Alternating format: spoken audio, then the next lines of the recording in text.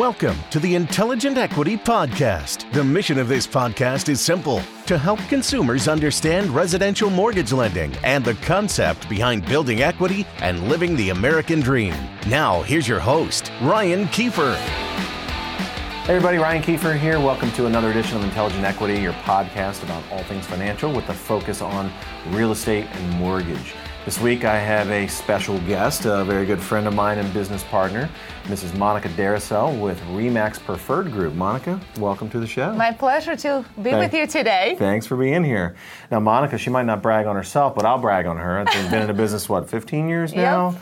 Top agent in the state of Ohio for RE/MAX for the last 7 years, I believe. That's correct. I had to schedule her this week because next week she's going to be down in Texas for the top 100 Diamond Club something with RE/MAX. Is that right? That's right. Very excited. Okay, so I can brag on you if you won't. Thank you. I appreciate it. You didn't want to say any of that, but I'll say it. So again, thanks for being here. Let's dive in right away. Talk a little bit about the market. What's going on out there? Crazy times. It's awesome market. Yeah. Great time to sell. It's a seller's market. So the biggest struggle we have in the market today, if we put your house on the market, you might end up homeless. It's very difficult to find home for you to move in. So a lot of sellers are saying, hey, let's find a house first and then list my.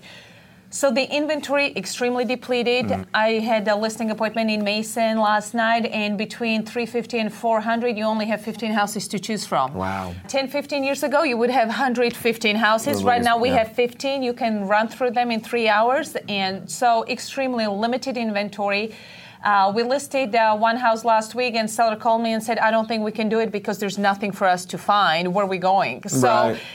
The seller's fear is we're going to sell, but we can't find anything. So a lot of people are holding from listing houses until we find something.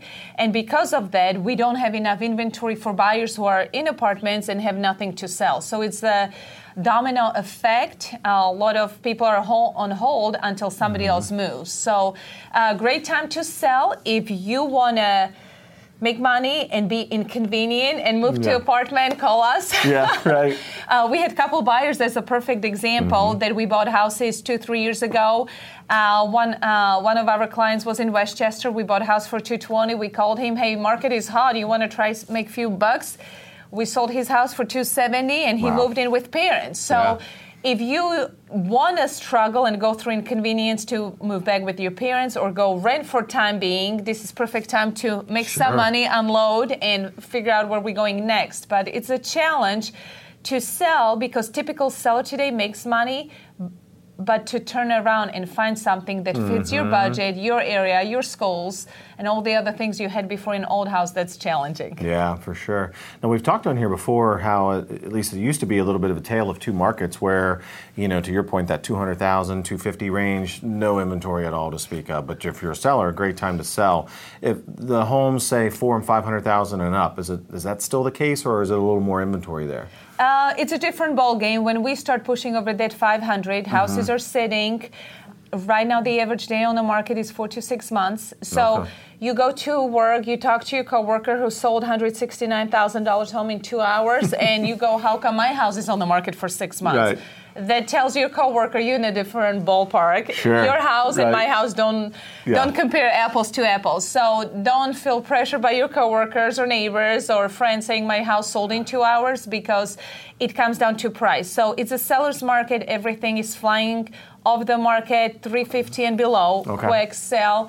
350 to 500, little 30 days average day on the market, and we go over 500 plus. You're looking 4 months plus. So $1 million, completely different ball game. Oh, different ball game altogether. Yeah, it's a completely different market. So let's say, though, I guess it sounds like a takeaway could be that if we have somebody that has a house for 250 or 300, and if they're ready, say, because part of it, interest rates have come down lately, and they're down a little bit unexpectedly, back near historical lows, so that increases affordability for folks.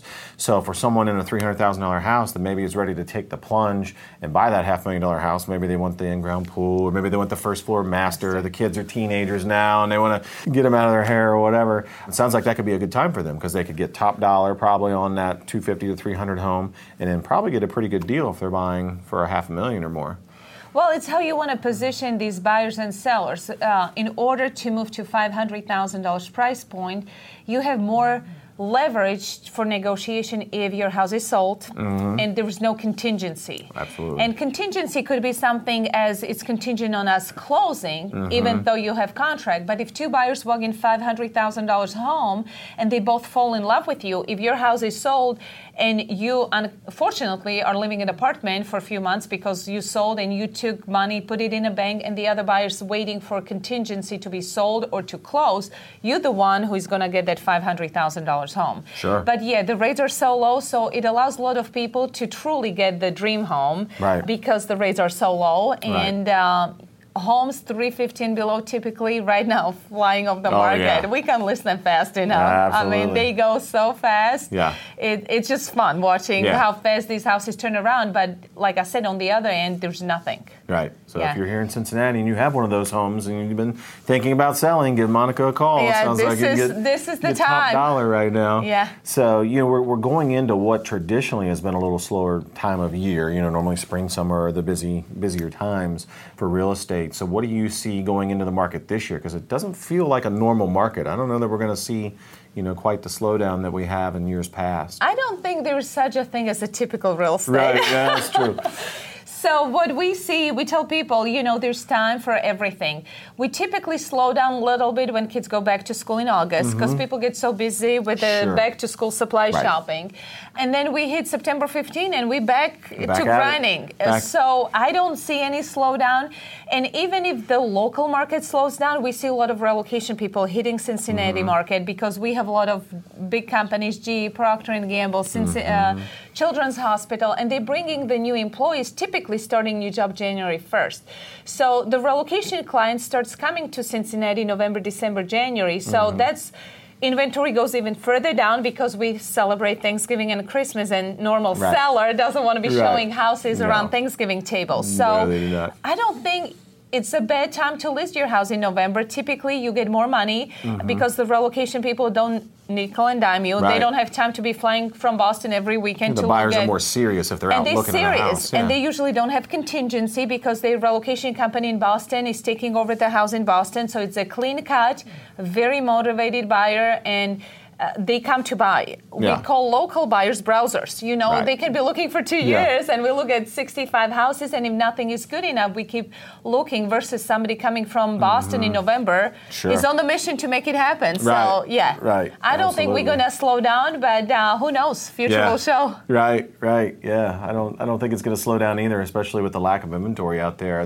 I feel like we saw a little bit of that this year. It was a little weird. Like normally the busiest closing months are May, June. We had a really busy March this year where it was almost like everyone wanted to get a jump start on that spring market. And they were out looking early. They were out in February, right? As soon as the sun started to come out again and temperatures went over 40 degrees, it was like they were out there looking, and it was crazy. We were putting offers in March before you saw the house. Oh, yeah. The house hit MLS, we had offer on it, and then we drove to the house. Because if you didn't have offer to the other agent's email inbox, by the time you made it to the house, it was over. I mean, we were in so many multiple offer situations. It was fun.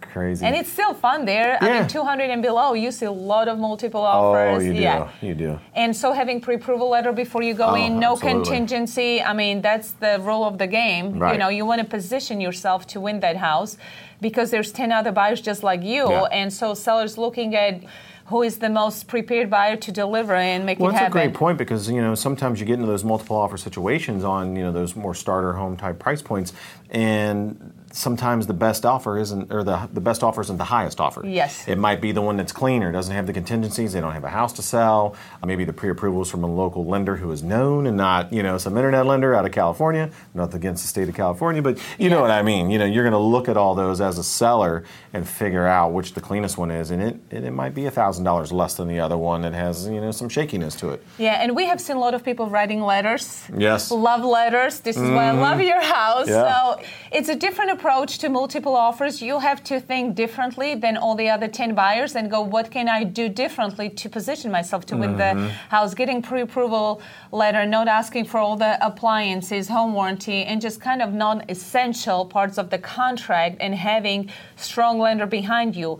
Difference going 5% versus 20%. Sure. closing costs. I mean, Right. a lot of buyers are cash poor and they need help to pay closing costs. If you have a client who says, hey, forget closing costs, this is clean cut, you're going to get the house. Right, absolutely. And Those the closing are cost great tips. varies between lenders. It's It can. amazing. Yeah, it can vary, and it can vary between different loan programs too, for certain.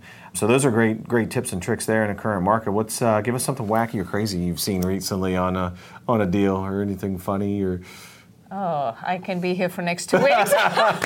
give us a quick one. Oh, which one was the latest and greatest? I had a multiple offer. Well, I didn't. As the lender, I did on $1 million one the other day, and they wrote the love letters, like you were saying. The husband, the wife, the kids, they all wrote letters to the seller about why they love that house and why they want it. They did win. They won the bid and everything, but that was something I hadn't heard of until recently, and that just happened this week. We had multiple offer situation. We wrote a letter, and then they found out that the seller and buyer went to high school together, and we got the house. There I mean, you go. The buyer came from Columbus back to Cincinnati, and somehow they Facebook each other and found out that they, high school together. Sometimes it's who you know, right? Who you know. So many times when we in multiple offer, you have to think outside of box. You don't offer number. You go, I'm going to give you $5,000 more than the highest and best. Escalation clause. You tell buyers, we're going to put offer before you see the house. If you're the first home buyer, you go, we're going to buy $250,000 home without me seeing it, right? I'm like, that's how we're going to get it. That's how we're going to do it. So it's thinking differently to make it happen. Sure. Well, and that becomes key online with the listings and those that have videos. I had another buyer a couple weeks ago who was coming in relocation, and they would only purchase the property if it had a video online because they were going to buy it sight unseen, but they wanted to at least get some sense of what the property was like. Absolutely. If it had photos only, they weren't going to buy it. You know? And which was a new one to me again. A lot of listings don't have photos right away, and it hurts them when you hit the market. I mean, there are so many funny stories around every listing. Some people underestimate what does it mean when the house doesn't smell brand new and fresh. We had a showing a few weeks ago, and the seller had fish for dinner, and so the feedback was the house was disgusting because it smelled like fish. Right. And it wasn't clean. It was perfectly clean, but they just finished dinner, and showing happened at 8:00 right after dinner, and the whole house had the smell. So if you're a seller, eat cookies for dinner. Yes. Don't eat fish, right? That's funny. So all these things matter. You know what I mean? It's attention is in the details. Oh, absolutely. And that's when you go, okay, what can we do to position you to get the most dollars, sell your house in the shortest amount of time, and be aggressive to get your new place that you're going to love. Absolutely. That is great advice. Well, thank you so much for being here. This was definitely one of the more fun podcasts we've had, and interesting, as I knew it would be. But thanks again so much. Thank you for watching and for listening. If you haven't subscribed to the podcast yet, please do. I know there are a few of you out there who listen and are watching and haven't subscribed, so please do that. This has been Ryan Kiefer and another edition of Intelligent Equity. Thanks for listening to this episode of the Intelligent Equity Podcast with Ryan Kiefer. If you like what you heard, please share this podcast and hit subscribe to get notification of all new episodes.